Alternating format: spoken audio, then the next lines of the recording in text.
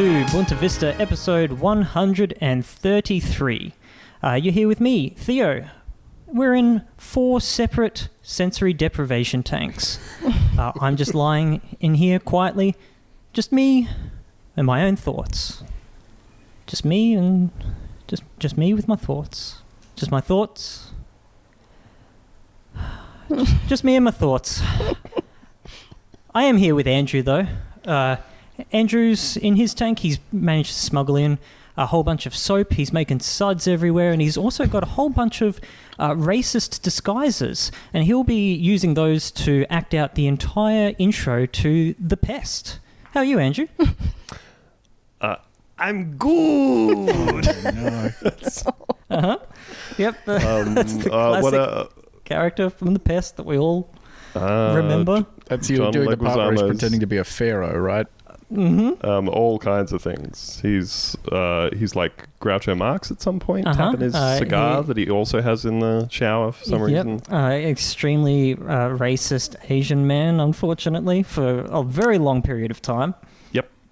Yep, and I've brought all that stuff with me today in tribute to John Leguizamo. He's having a great old time over there. We've got Lucy, who is frowning and wondering why she spent the money, because she was already going to be in a bathtub with all the lights off at home anyway. And that doesn't cost you anything. What is it, the bloody roast of Lucy Valentine? Rude. Continue. Hey, Lucy. I'm fine. I've actually been in one of these sensory deprivation tanks, and it was Yeah, me too. disappointing. It Really? was it was okay. It's a nice, relaxing thing. It's no Simpsons, like crazy drug trip, Okay. Yeah. See, I I'd be got the worried about feeling the that whole concept. I got the feeling that if I did it more than once, that would have helped. That's true. I feel Because, like I was spending a lot of the time just getting the vibe of the Getting in whole the mood. thing, Mm-hmm. Yeah, because when you first get into one, you're like, this is unsettling because the salt content of the water is insanely high. So you can't even push your leg under the water kind of thing. It just Oh. immediately blasts back up, Wow. which is how you float on your back so easily Yeah. without having to put any kind of thought or effort into how you're floating or anything. Oh, there you go. So that's cool. They have a light that you can switch on if you're a coward, but I did not. But yeah, once you sort of get into that zone of just completely emptying your mind. You're and- naked in there, like a newborn, like a Oh, yeah. unborn. Mm-hmm. That's right. I was out there in the lobby and they were like, please, sir, wait until you get into the room. Come on. It's like, no time. I'm getting in the zone now. And speaking of being nude and in the zone, we've got Ben in the final tank, and he is, of course, astral projecting through space and time into a small, nude, goblin-like creature in the British Columbia forests in the 1980s, performing little visitations upon the townships surrounding, which will eventually become the basis of an X-Files episode. Wonderful stuff. How you doing, Ben? I'm doing great. I ignored all the warning signs about not being intoxicated before going into the sensory deprivation tank. I had 3 beers, a tab of acid, a couple of brownies, and I've laid back into the tub and immediately left my own body. And I'm feeling great about it. Cool. I do and- want to get blasted in one of those. Oh, God, that's the fucking dream, right? But we're not just here to get absolutely wasted in the tank. We are, of course, using our big brains, forming one mind, like the precogs for Minority Report, to put Good together the world's greatest scams, the world's greatest grifts, new snake oil, all that shit. And we need all of our brains because we are competing with the world's biggest, dumbest, best grifters. I am, of course, talking about just about everybody that's part of the right-wing apparatus, politics, news, The griftosphere. advisory. It's just a grift fest. So we've got just an episode, back-to-back, wall-to-wall grifts. And, of course, we are starting off with the old reverse pork barrel. What a wonderful little term. It's a difficult maneuver to pull off. It is a difficult maneuver to pull off. But, Ben, do you want to tell us how exactly you pull off a reverse pork barrel? Very carefully. Uh-huh. Cool. Look, we're going to spend some time figuring out what the words reverse pork barrel could actually mean, but we're starting with that phrase because that is how Deputy Nationals leader Bridget McKenzie described her actions in being in control of a $100 million sports grant program that it turns out, well, I mean, this is contentious because obviously she denies it, was just a massive pork barreling scheme. So the idea of this thing is the Sports Australia, the body that looks over, sort of funding and promoting sports in Australia, whatever, had $100 million to spend. And they're going to give it to sports clubs to, rebuild their facilities, put on events, do that sort of stuff. Anything to sort of promote people's engagement in sport. The way it works is there was a committee for Sports Australia who looked at all of the applications, and then they vetted those applications, and then they submitted a list to the sports minister. The then sports minister, Bridget McKenzie, looked at that list and said, ha ha ha ha ha, crumpled up that list, threw it into the bin, and then did her own list. And would you believe that was heavily weighted? I put it to you, Ben, that they did not wait to see the list before deciding what they were going to do. Oh, you reckon they crumpled up the bit of paper without even eyeballing it? Well, it's just good project management, right? Yeah. They know that the next step doesn't rely on the list, so you just don't wait. What's the point? I love to see efficiency in government. Yeah. Just an overwhelming proportion of this money was given to marginal seats that the Liberal Party wanted to retain, most prominently in the third round of funding. So there were 3 stages of announcements for this that split up the $100 million. The third one was right before the last election, and it turned out that 73% of the approved projects in the final round of grants were not recommended by Sport Australia, but approved by Senator McKenzie's office. So Sport Australia had been like, well, here's what we want you to do. Bridget McKenzie went, ha ha ha ha ha, ha ha ha ha ha. This is a bit dry, but this is from the Auditor General from the Australian National Audit Office. They did an investigation into it, which I can't wait to tell you why. But their findings in the investigation were as follows. The award of funding reflected the approach documented by the Minister's Office of focusing on marginal electorates held by the Coalition, as well as those electorates held by other parties or independent members that were to be targeted by the Coalition at the 2019 election. Applications from projects located in those electorates were more successful in being awarded funding than if funding was allocated on the basis of merit, assessed against the published program guidelines, blah, blah, blah, blah. So this which is like the definition of pork barreling. Yeah, they're absolutely straight up saying this is pork barreling. This isn't like one of those things where an audit has come out and they've sort of hedged their bets and been like, oh, the data's a little bit skewed in one direction. They've just fucking straight up said, oh, you're pork ballerina. You're a pork ballerina. I think you are a pork ballerina. Mm-hmm. I think it's very worth noting that a lot of journalists seemed very taken aback when this report first came out by how blunt the wording was. It's weird. You never see it. Because like you said, Ben, a lot of them are like, well, this could give the appearance that favour was given on the basis of this thing, but they are just saying, the merit-based assessment was not followed at all, and instead they gave the money to places where they thought that they would win votes. Hey, it might be worth noting for our international listeners, because having listened recently to our pals over at Chapo Trap House, when they were talking about visiting England, and they were talking about like marginal seats, and they were like, what the fuck is that? Because to Americans it's like swing states and swing voters and stuff. So that's what marginal seats mean. It means places which could go either way in an election due to how narrow the margin is. You are welcome, international You are listeners. welcome for this bomb of knowledge being dropped upon you. So this is my favourite part of this whole story, maybe. The reason that this investigation was launched in the first place, I think you've got a theme song for this to cue up there, Andrew. You want to... Yeah, I do, but it's pretty long, so maybe you can just start reading away while it just kind of gets itself in there, Thank you so much. So this investigation was launched because of a person called Georgina Downer, who has tried unsuccessfully to form a political dynasty off the back of her dad. she launched this she was the cause of this investigation because in February of 2019,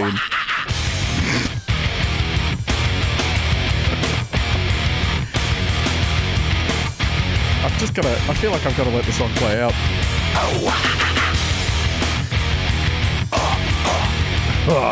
I appreciate your effort to go against the tide for a while then. All right. Are we going to play 3 entire minutes? No. Oh. Okay. No, we're... Anyway, this was all because Ben wrote the pun in the notes, Downer with the sickness. And just that'll now needed something be to our put a colon theme after. tune for anything Downer related. Oh, yeah, which I'm sure will come up a lot. And I look forward to that.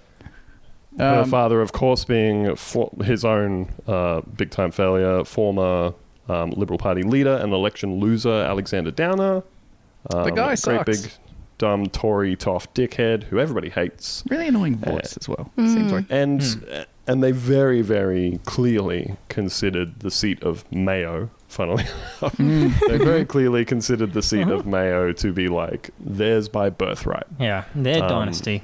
And as part of securing her birthright, in the lead up to the election, she posed for a photo holding a glass of champagne with a Liberal Party branded novelty check for $127,323, which is made out to Yankalilla Bowling Club. This is a bowling club that's in the seat of Mayo, which was the seat she was unsuccessfully campaigning in. Now just Lawn to bowls. be clear here, this is a large check with the money that they will be receiving, the amount of money that they will be receiving written on it Yes. in the Liberal Party livery. Yep. It's got the logo in the corner. Livery. It's in the Livery? colours.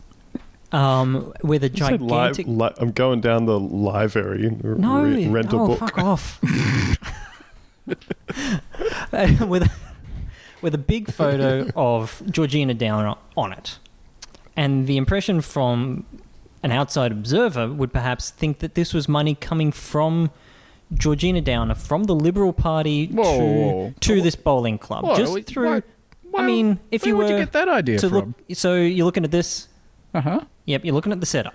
Yep. You're looking from the photo of her to the amount, to the glass of champagne, to all the smiling faces in the photo, Yeah. back down to the amount, back to her face, and so on for several minutes. And the only logical conclusion that you can come to is this is $127,323 from the Liberal Party to the Yankalilla Bowling Club. And it's very... A gift, if you will. It's so important here to note that she is not a member of government at that time.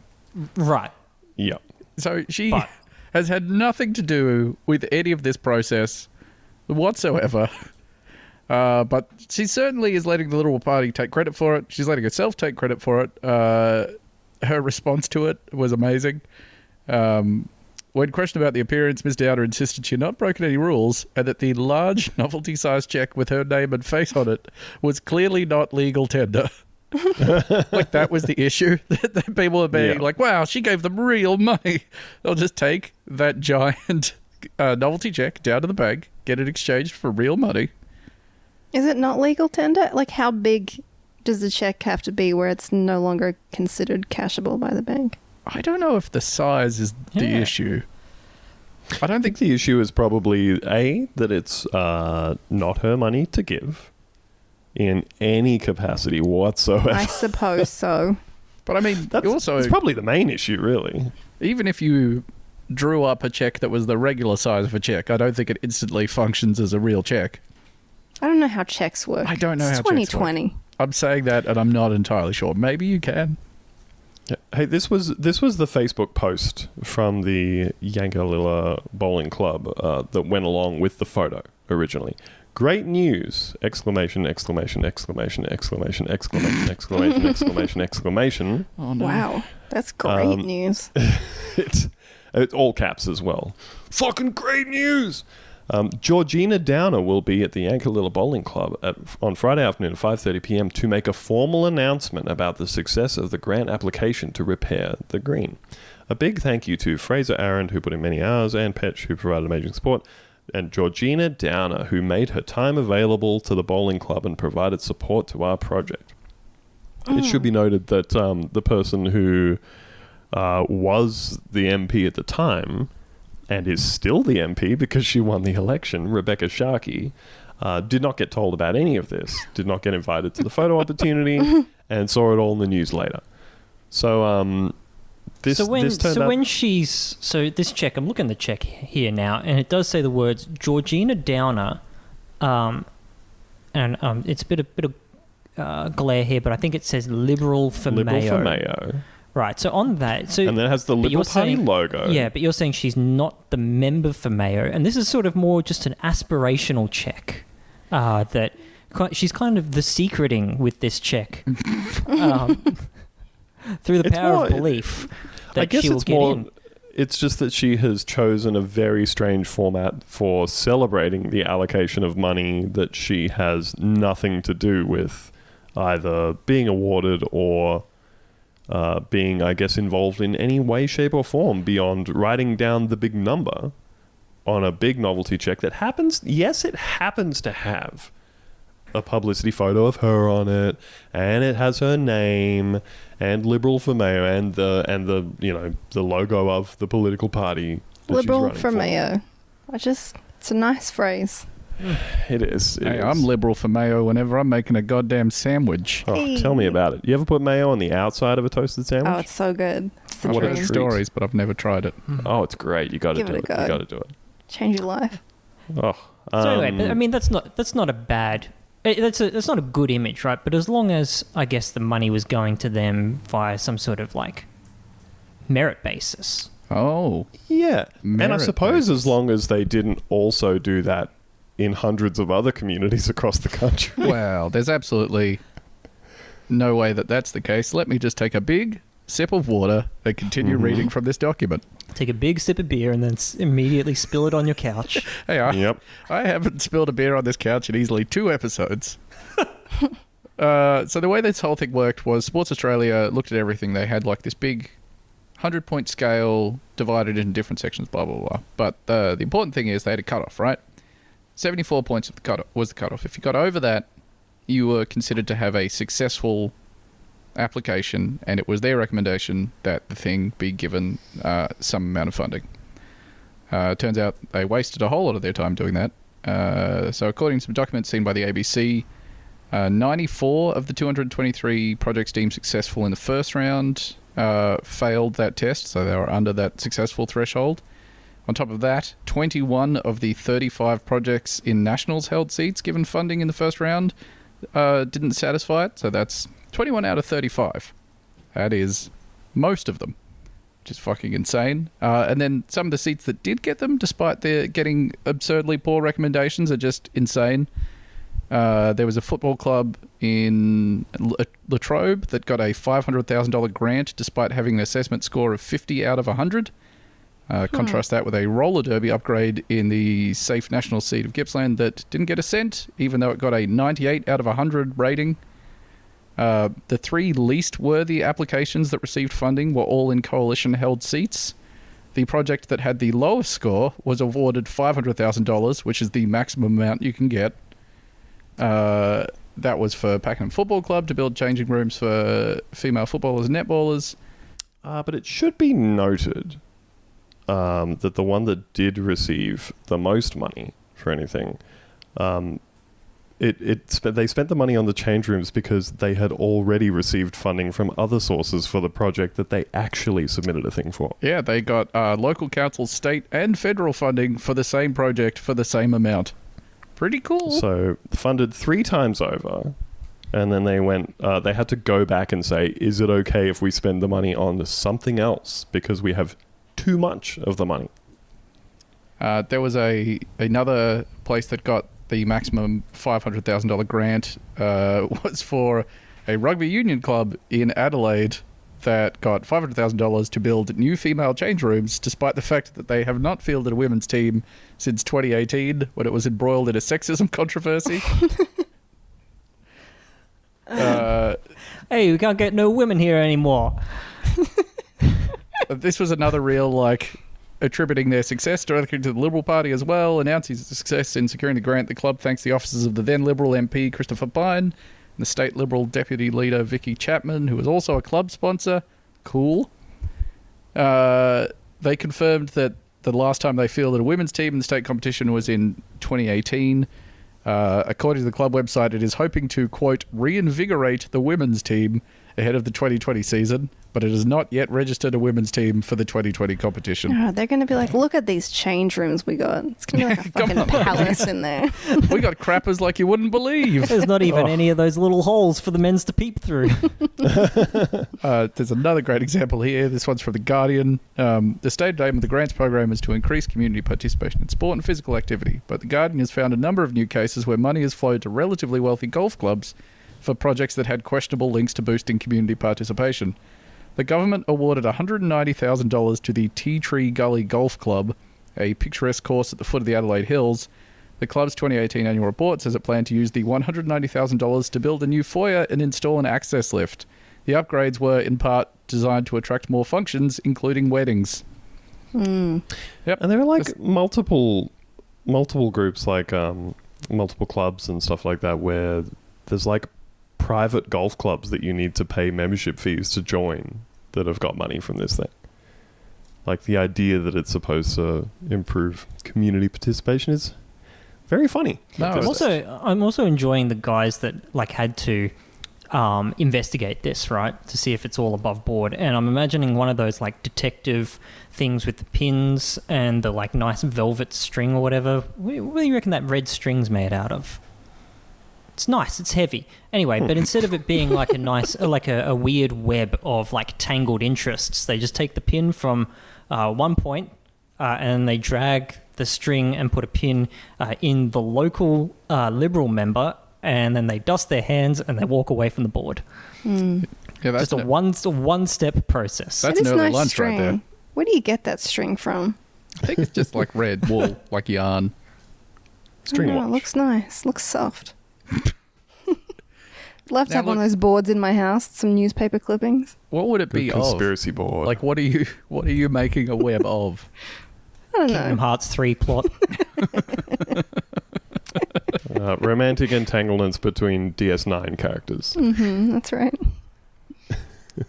Now, look, you could look at this and you could say, all right, so the stats are a little bit off, but maybe that's just a coincidence. Maybe that's just the way things shook out. There are maybe a few indications that might not be the case. This is, again, quoting from the ABC. Ministerial documents obtained by the ABC might help explain why Sport Australia might have been so annoyed. Right from the outset, it is clear the Community Sport Infrastructure Grant Program was highly politicised, with Senator Mackenzie's office colour-coding the nearly 2,000 grant applications according to the party that held the electorate. Wow. They've just, like, gone at the Excel spreadsheet and been like, oh, is it obvious enough that we're doing, like, crime here? No, let's just Let's make it real colour-code it. clear. Incredible. Oh, it's fucking sensational. Imagine being the journalist that got that and just being like, Just that's opening there this it is. spreadsheet and it's just like blatantly color-coded. Amazing. Like so- it's alarming because, like, you know, they've obviously tried to brush this all off, say it's all fine, but like all these things we've been pointing out, it sort of started off being like, oh, if you look at the numbers, it was sort of disproportionately awarded to marginal seats.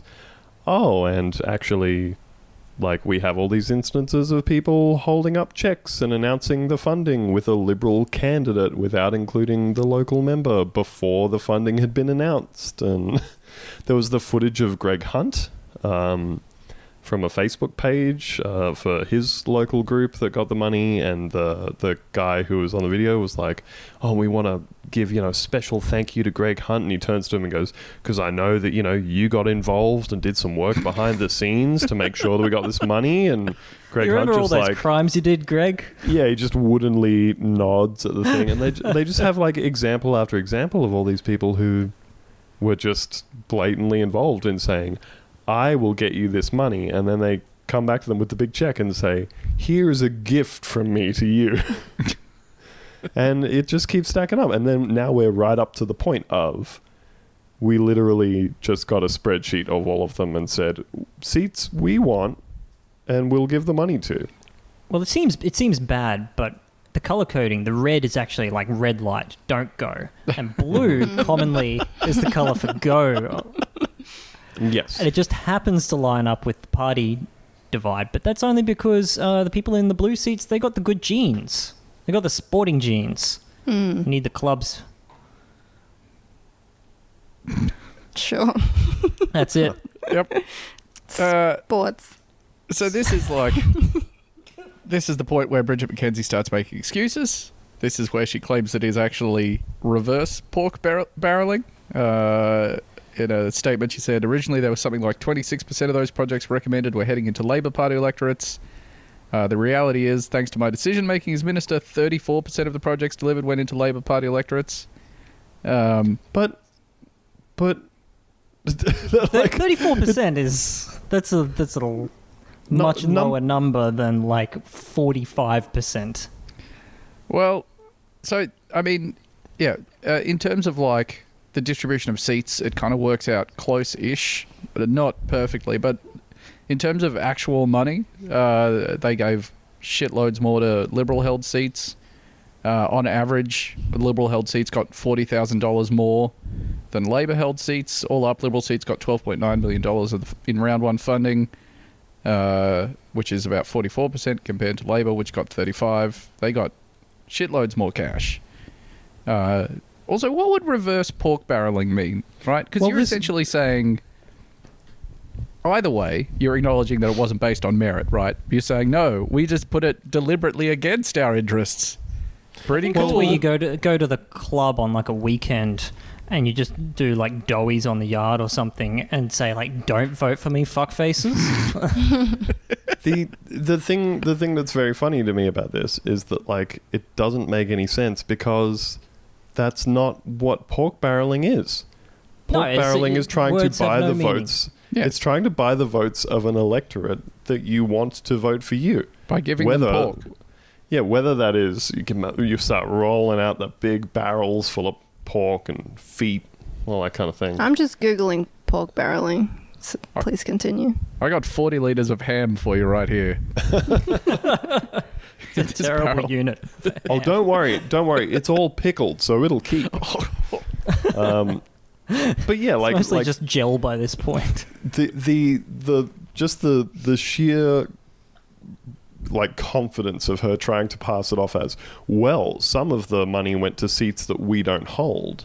Therefore, it can't be pork barreling, despite the fact that, as we said, the example that tipped the whole thing off in the first place was Georgina Downer running in her family's dynasty seat, a marginal seat held by Rebecca Sharkey, with a big fucking check with her name on it saying, hey, everybody, the Liberal Party is giving you a delightful gift of $127,000 for your local community stuff. Isn't the Liberal Party so generous? The Liberal Party is so nice. It's also worth pointing out that at this stage, there is sort of like in everyone's peripheral vision, just sort of like a bus kind of starting to do the rounds, and everyone's doing like the mental arithmetic to work out how to not be the person that is pushed in front of that bus.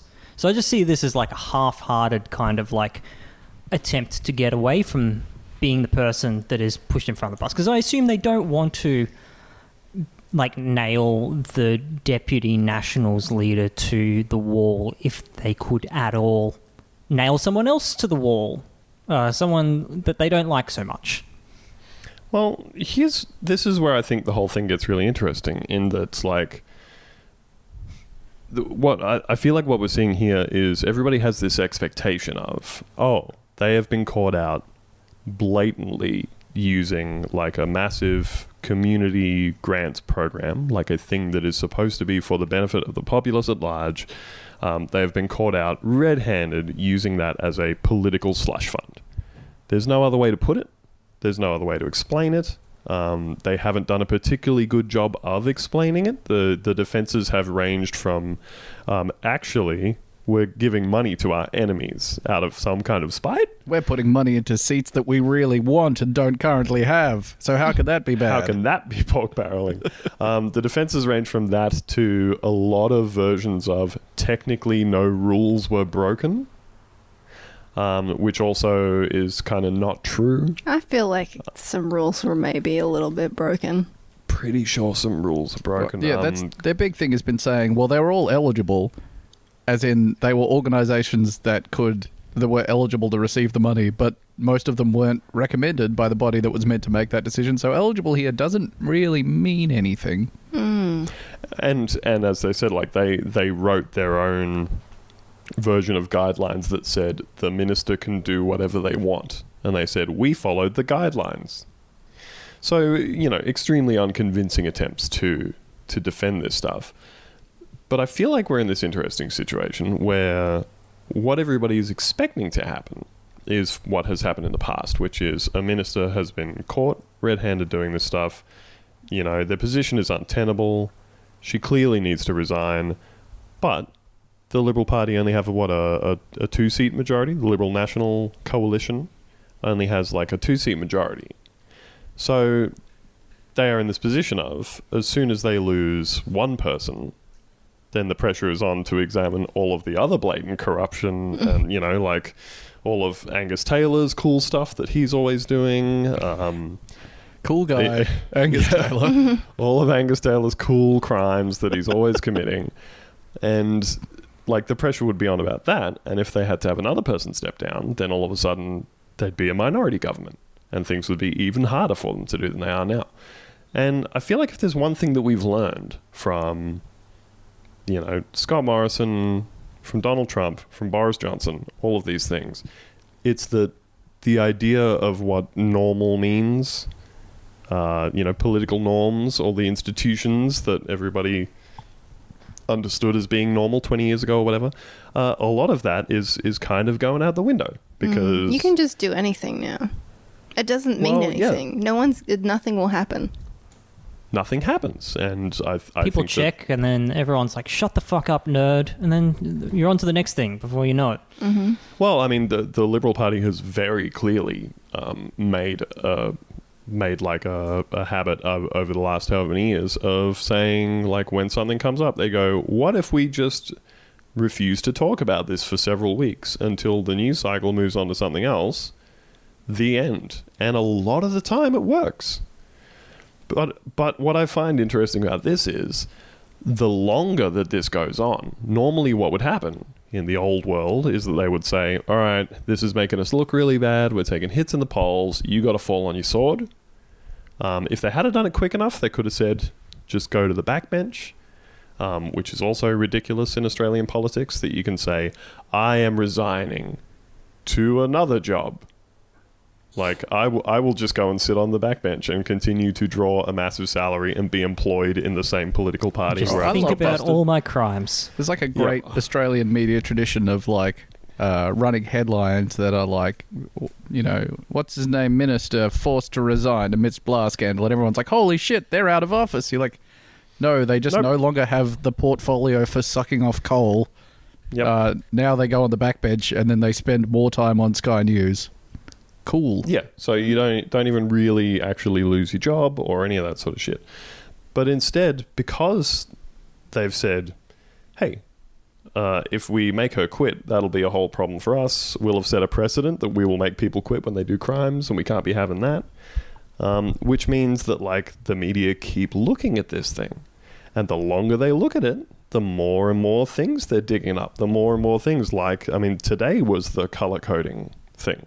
Mm-hmm. More and more examples of how incredibly blatant it was. I feel like there were 3 news stories today. One of them was that Bridget McKenzie's own staffers came to her chief of staff and said, hey, this is going to look really bad. Like, it's going to look like criminal activity. And he said, well, the minister said this is how they want to do it, and we got to do what the minister says. There was also the report that Sports Australia had already gone to them and said, we strongly advise against doing this because it's bad and wrong and makes us look bad and like we're doing criminal shit. And they went, nope, we're very deliberately choosing to do it this way. And then somebody's leaked the thing about the color coding, which has made it even more blatant. There was the Greg Hunt thing. There's been all the different people who keep getting dragged into it. And it's like, where is this one going to end? I don't think it's going to end in people quitting, personally. I don't know about this Liberal Party. Just getting a bad vibe, you know. Yeah. What, like, where do they go from here? I genuinely don't know, because I feel like they've like doubled and tripled down on this. Scott Morrison said that he's referring it to his own chief of staff? Yeah, the secretary of the office of Prime Minister and Cabinet.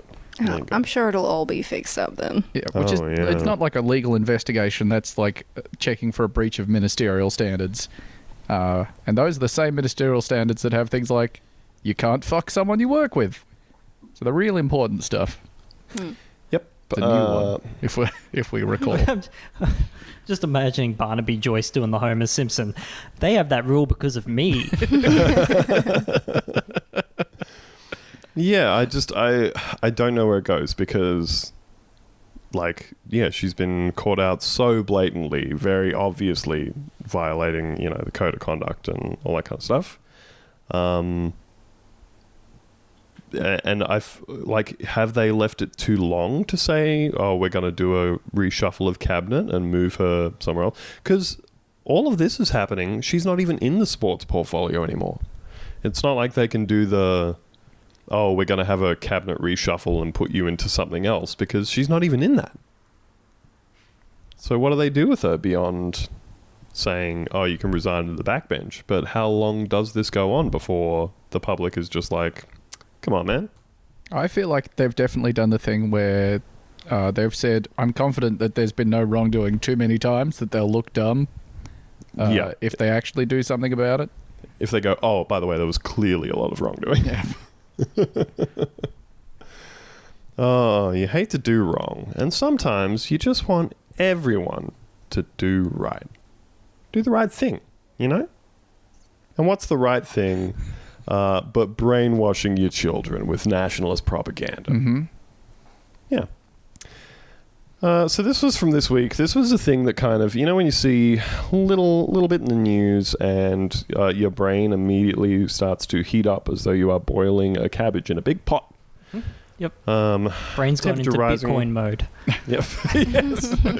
I read this and my brain immediately started overclocking, and then I clipped through the office floor.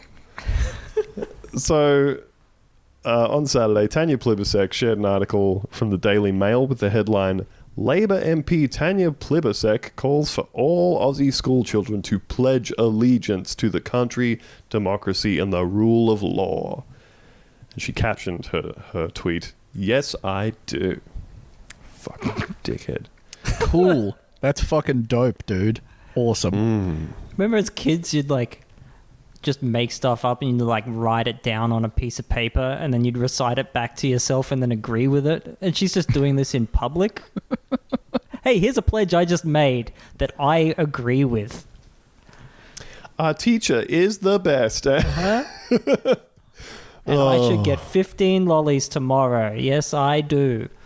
My God. So, the angle that she's taking is that this horrible summer of bushfire season and all of our great, cool, Mad Max Fury Road style weather events has shown Australia at its most generous. She says, without pause or hesitation, people have accepted their duty to each other as citizens, as neighbours, as fellow human beings, she says. This has been patriotism at its practical best. Patriotism as the thread connecting us all as Australians. Not sure that's what patriotism is, but okay. So she's going to give a speech calling for all school students to be taught the Australian Citizenship Pledge, which states, Lucy, do you want to do the pledge for us? Do your twattiest voice. From this time, give it to us from this time forward. I have to whip it up so I can read it. Oh, jeez, Lou. I don't like it. I can tell you that. I did not enjoy seeing the tweet, and I don't enjoy having to think about it. Well, while we wait. Mm-hmm. Mm-hmm.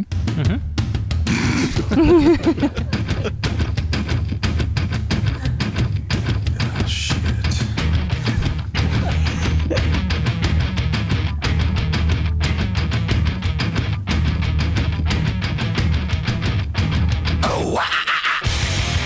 Get down with the nation. Terrible. Oh boy. Should have just read out the pledge, like, got it down with the sickness. That would have been so much sicker. Do I have to read this? Yep. Yeah, imagine that you're standing up in front of the class. All right, I'm standing up in front of the assembly because I'm Miss me Miss when I was 8 Plibersek, years is that- old. I'm like a little Hillary Clinton. She'll Miss- soon be Miss- bullied Miss out of me. Miss Plibersek is standing there mouthing the words at you while you're doing it. From this time forward, I pledge my loyalty to Australia and its people, whose democratic beliefs I share, whose rights and liberties I respect, and whose laws I will uphold and obey. Oh no, now it's the bad dream where you're farting in front of the school assembly.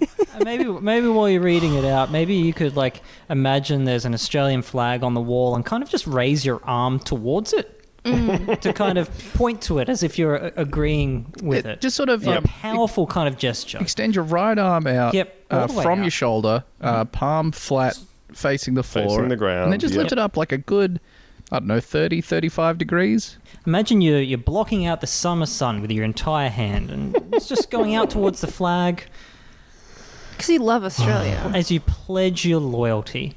It's just loyalty pledge.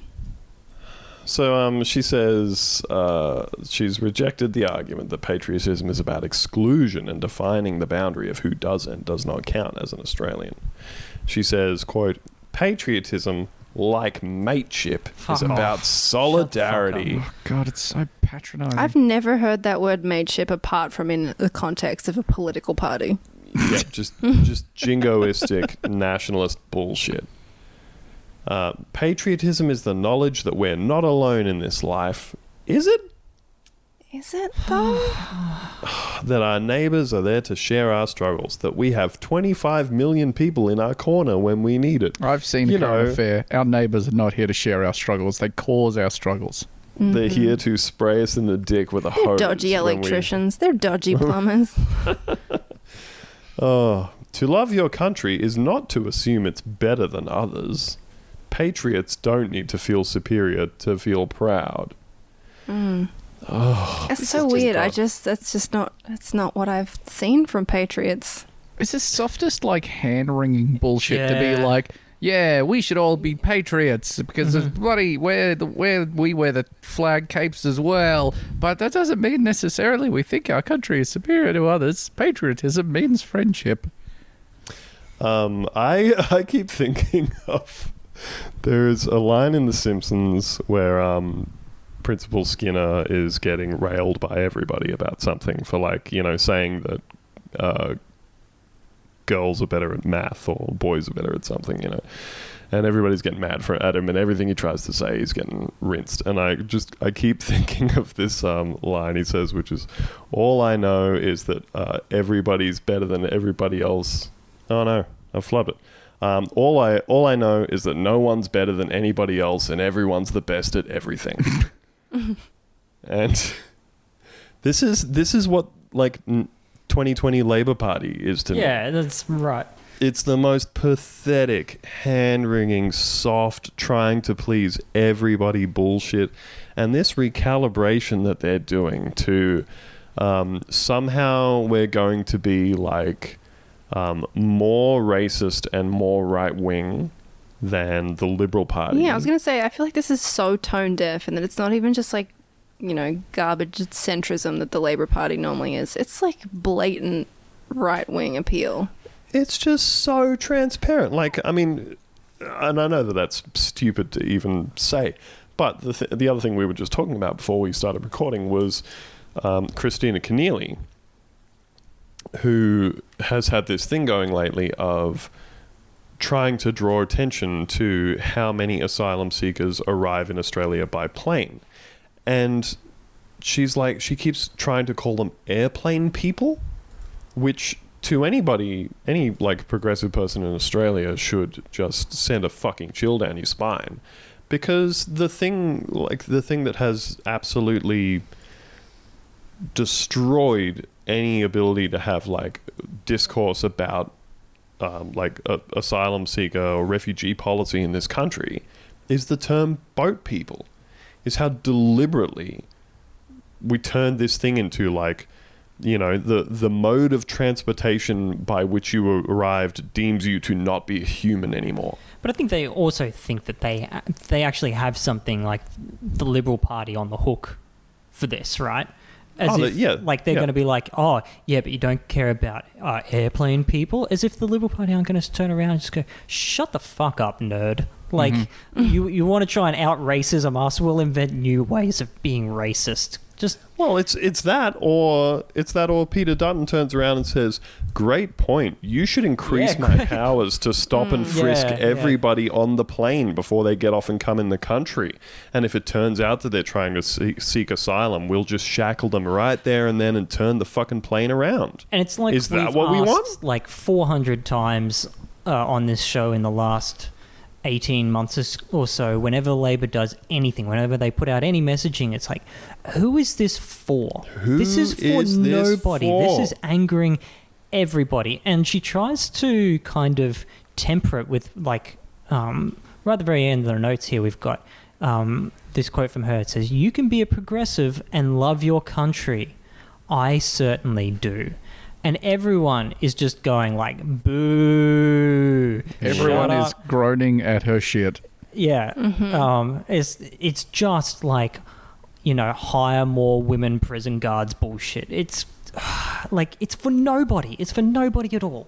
Like, the problem is that if she believed the shit that she was saying, the end of this paragraph, right? To love your country is not to assume that it's perfect. Patriotism is not above self-reflection and self-improvement. You can be proud of your citizenship and dedicated to progress. You can cherish this nation and want to make it better. You can be a progressive and love your country. I certainly do. You can think all of these things and not think that you need to make people blindly parrot an oath of loyalty to the concept of a fucking country as a child. Like, if they're... I mean, we already saw how even the Liberal Party supporters reacted to, like, Tim Wilson when he was trying to do his weird, like, fucking the flag thing. Oh, God, it was so fucking creepy. You know, he was trying to do, like, a weird saluting the flag thing on Remembrance Day with having his hand over his heart and shit. And you see this classic photo, all these people, like, in a loose sort of crowd around him, and every one of them is looking at him like you would look at, you know, the person on a crowded train who is pissing into a 7-Up bottle. Like, no one wants to get involved, but they're all like, I don't know why this is happening. Yeah, it's like, who is this for? I feel like for all of our horrible bullshit, this is one thing that Australians as a whole do not support from both sides of the political spectrum. Like, we don't like this stuff. And yeah, but also, once again, like Thea said, who is this for? Because the most die-hard, flag-fucking, love it or leave it, you know... They're never going to vote for you. Yeah, none of those people were ever going to vote for the Labor Party. So this idea of we're going to push ourselves further to the right to eat into the Liberal Party's votes because we think that we're guaranteed all of the votes that are like... center and anything to the left of center. Like, do they think that they're going to hold that left flank by just trying to out Nazi the Liberals? I don't fucking understand it at all. It cooks my brain. And like we said, if there's one thing that no Australians seem interested in at all, it is importing this extremely right-wing, weird patriotism, flag respecting, you know, kiss the troops kind of shit. A thing that I find really genuinely disturbing when I see it is every time that there is like a viral news story from the States, you've seen those ones where it's like, hey, this little boy was coming up the walk to this house and he saw a flag flying off the front of the house, so he just dropped his bike and stood there and robotically recited the Pledge of Allegiance in an empty front yard. He saluted the flag and he cried. Yeah, the footage was captured on the fucking front door cam that everybody has to make sure that nobody's stealing the packages that they have delivered because they'd rather use like wage slave shit than go out to a store and interact with somebody. But like, when those things are cast as like, oh, isn't it great to see somebody showing respect to their country? It's like, Kid's fucking 8.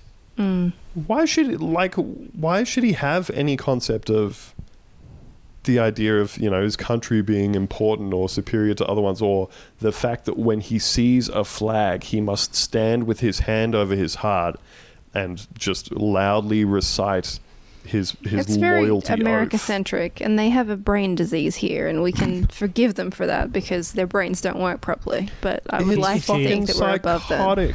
If you see a flag taken up by wind and then it kind of just flies over and lands on high voltage power lines, as an American, it is your job and your duty to climb those power lines and get that flag down.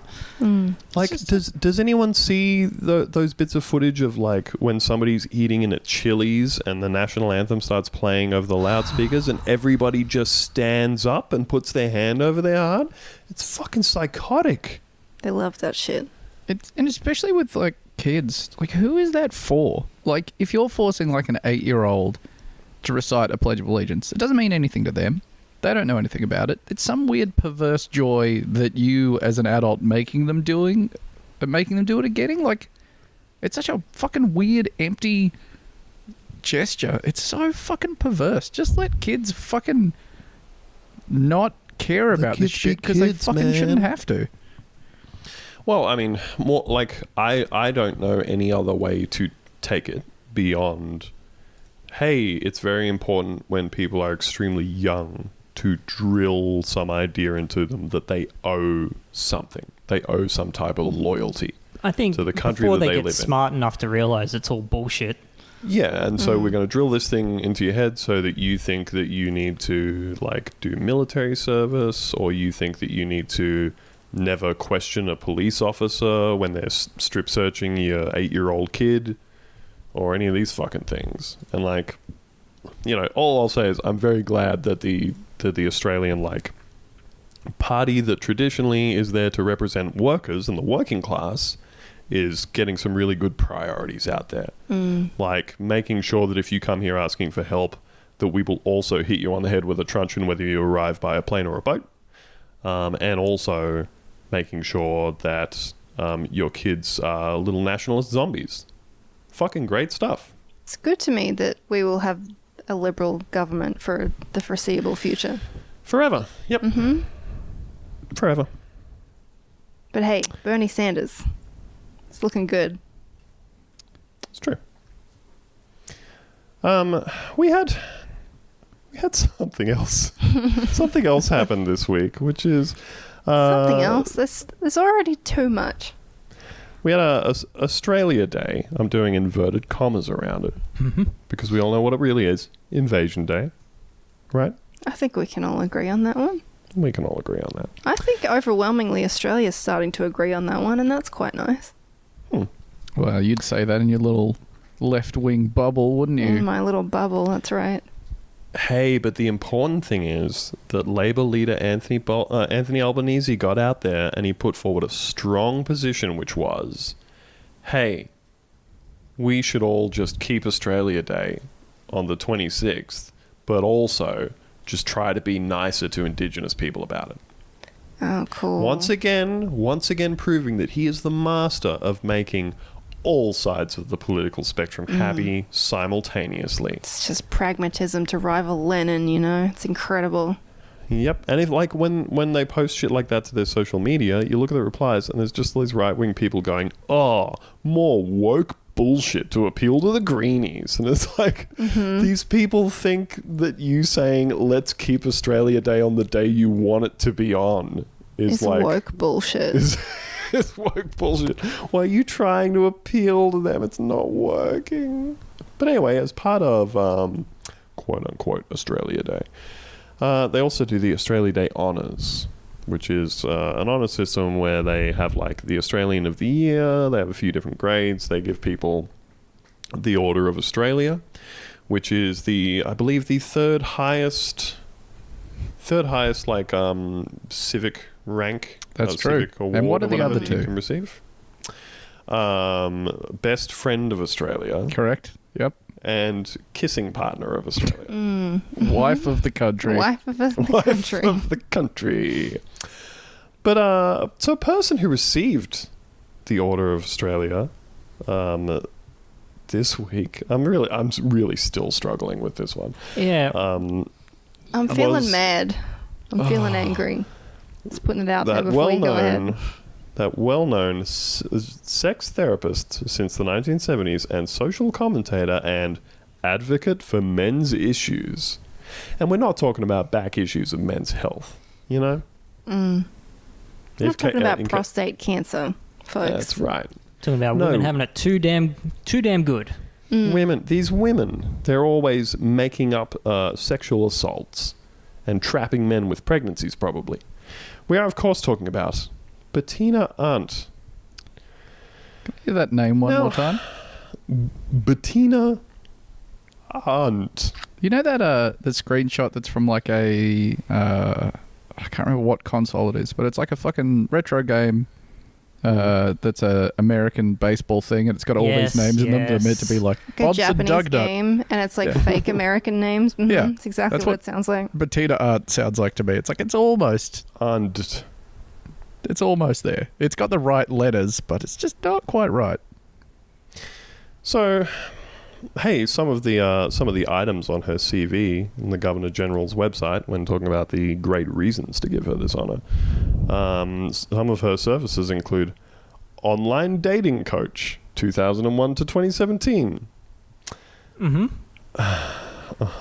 That's what I would put on my resume if I was unemployed. Just sitting next to like some guy. No, put the camera up higher and point it down towards yourself before you make your RSVP.com profile picture. Also, contributor to Jordan Peterson's ThinkSpot since 2019. It's a spot for thinking. And campus tour since 2018. They don't Any really more go info into on that a lot one? of. They don't go into a lot of info about it, but my understanding is that the campus tours are where she goes to campuses and says, the cancel culture and women making up sexual assaults and rapes at universities is out of control. It was the latter of those two. This tour was specifically, the one that she's still doing is the campus rape is fake one. That's her thing at the moment. Oh, she has a book called #Men2. You see, she's put the Pretty letter clever. N God damn into it. Me Too, transforming it to be about men. This makes me very angry. You're going to get angrier. But also the other her other books that she wrote in like the 80s are like love making tips for men, love making tips for women. And then after she released those two, she released another book just called like Love Making. She's like, you know what? I'm done with the gender segregation here. Here's a comprehensive volume. Get this one. Yeah, it's very not good.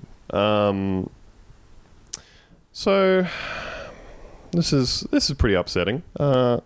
Content warning on some of this, if you would not like to hear about convicted pedophiles, I guess. So this is the kind of like men's rights advocacy that she does. In 2018, she interviewed convicted pedophile Nicholas Bester and posted it online with the title, Feminists Persecute Disgraced Teacher.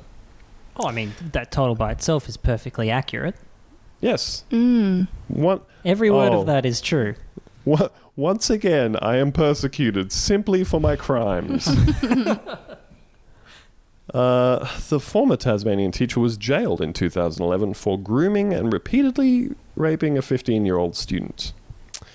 He was jailed again in 2016 for producing child exploitation material after boasting online that his crimes were, quote, awesome. Cool. That's not it. That is not it. So basically she did this like long-ranging, very uncritical, friendly interview with this guy, in which he went on to say, hey, these girls, you know, they just can't leave me alone. And she was like, yes, women do be like that. So he wrote online, "The majority of men in Australia envy me. I was 59. She was 15, going on 25. It was awesome." No, I feel like that number's probably closer to 15 going on 16. Yeah, that seems more accurate. So, in this interview, she said, "Over the years, I've talked to many male teachers about sexually provocative behavior from female students. Sensible teachers, of course, run a mile from these girls, but the teachers are really still vulnerable because they can easily be subject to false accusations if they reject or offend the young woman in question. Well, you know how it is to be a teacher. You either have to have sex with the 15-year-old against your will, or be falsely accused of having sex with the 15-year-old if you refuse to have sex with the 15-year-old. She then added that young women needed to, quote, behave sensibly and not exploit their seductive power to ruin the lives of men. Oh my god, this is so disgusting. And I'm so mad psychotic that anyone has acknowledged her as a human being because she is a disgusting piece of shit. Yep. Anyways, absolute piece of shit. In response to Bester's comments that his crime was awesome, Arndt laughed and said it was pretty stupid, but that, quote, I can imagine how easily this happens. So basically just big time rape apologist, big time pedophile defender, number one on the nonce squad, probably cried when Jeffrey Epstein died, Bettina Arndt. And of course, if you would like an example of the massive brain thinking that she is capable of, this is Theo's favorite. Here's a tweet that she posted. And this is after Unicode announced the new emojis, and one of the emojis on it was the hand held up with thumb and forefinger measuring a small distance. No more than 1 or 2 inches between them. It's just a little bit. You know, the international symbol for a little bit. A little bit, please. Yep, the international symbol for someone saying... How much pepper would you like on that? Do you want a second piece of cake? Just a little one. Just a sliver. How much more can I reverse the car in? Just this little bit. Just this little bit more. It's a small distance. But if you are Bettina Arndt, you look at this and think to yourself, this is probably a woman asking a man, hey, how much pathetic penis do you have to put inside me? And then the man has to hold up just a little. I'm sorry, it's just a little. She has posted on Twitter, imagine how feminists would react if new emojis included a symbol of a roomy vagina to signal sneering at women, with a emoji of what she can only assume is the tiny dick emoji. What would that look like? I'm just trying to picture like a guy taunting me with like a large circle he's making with his like just a his big fingers. pussy. Imagine you're on Twitter and you've just received like the 15th unsolicited nude photo from a woman for the day. You're just sick of, you're sick of it. You're sick of this treatment. You're thinking about closing your DMs because this happens all the time. Yeah. Yep. But Unicode, they've got you covered, and they've got the roomy vagina emoji for you to just bounce back and just shut the conversation down. That's right. They're constantly taunting me with their big pussies. How do you become like this woman? I mean, how do you get to that age and still be like, he's going to pick me, you know? He's not going to pick you, sweetie. It's absolutely inexplicable. And of course, we've also just had some stuff pop up in pretty much today. That I think New Matilda, independent outlet New Matilda, has done a long-running investigation and said, despite being passed off by the Australian media as a psychologist and clinical psychologist, and more recently Dr. Arndt in the Australian newspaper and in federal parliament, it turns out that she is not a doctor, has never obtained a PhD, and nor, as it turns out, is she a psychologist or clinical psychologist. Turns out she's just a big fucking idiot. But, you know, I don't know how people do it. Confidence Running a is great key, I think. scam with nothing in her brain. Just believe in yourself. You fake it till you make it. That's living proof. Like Oh. Georgina Downer, she's doing The Secret. It's speaking of faking it. Can I read just a couple of my favorite of those Japanese baseball names? Please do. Please. They come out of the gate strong with Sleeve McDykel, I love these so much. Onsen Sweemy, Good. Ray McSriff, Raul Chamberlain, Mike Truck. Oh, very Mike good. Truck is my favorite. I reckon, but my favorite, I think, just a simple one right at the very end. Todd Bonzales. They're all just so close. They're just, like all a letter or two away from being perfectly fine. Todd Bonzales. Oh, It's a me, Todd Gonzalez. Wonderful. Well, it's good to end on a slightly lighter note because I think it's safe to say that this appointment has single-handedly ruined the honours system in Australia. It sure has. Hey, remember when we gave Prince Philip the knighthood? And Yeah, then at everyone least changed that- their Twitter name to Yeah. Sir Knight for like 2 years. that's why you became Dame Sir Bogdad on Twitter. Sir believe Mr. that happened. Knightington. It's a cool system. Hmm. I don't get it. I don't get it. Welcome to the Grift universe. You can fucking do anything you want. Actions don't have consequences unless that action is you grifting and the consequence is you get shitloads of money. Words don't have meaning. There's no justice to the universe. It's All the 2020, worst baby. people alive are thriving. And, that's it. That's the future that we live in now. We live in the grift future. Awoo. Well, in Bettina Arndt's defense, Oh.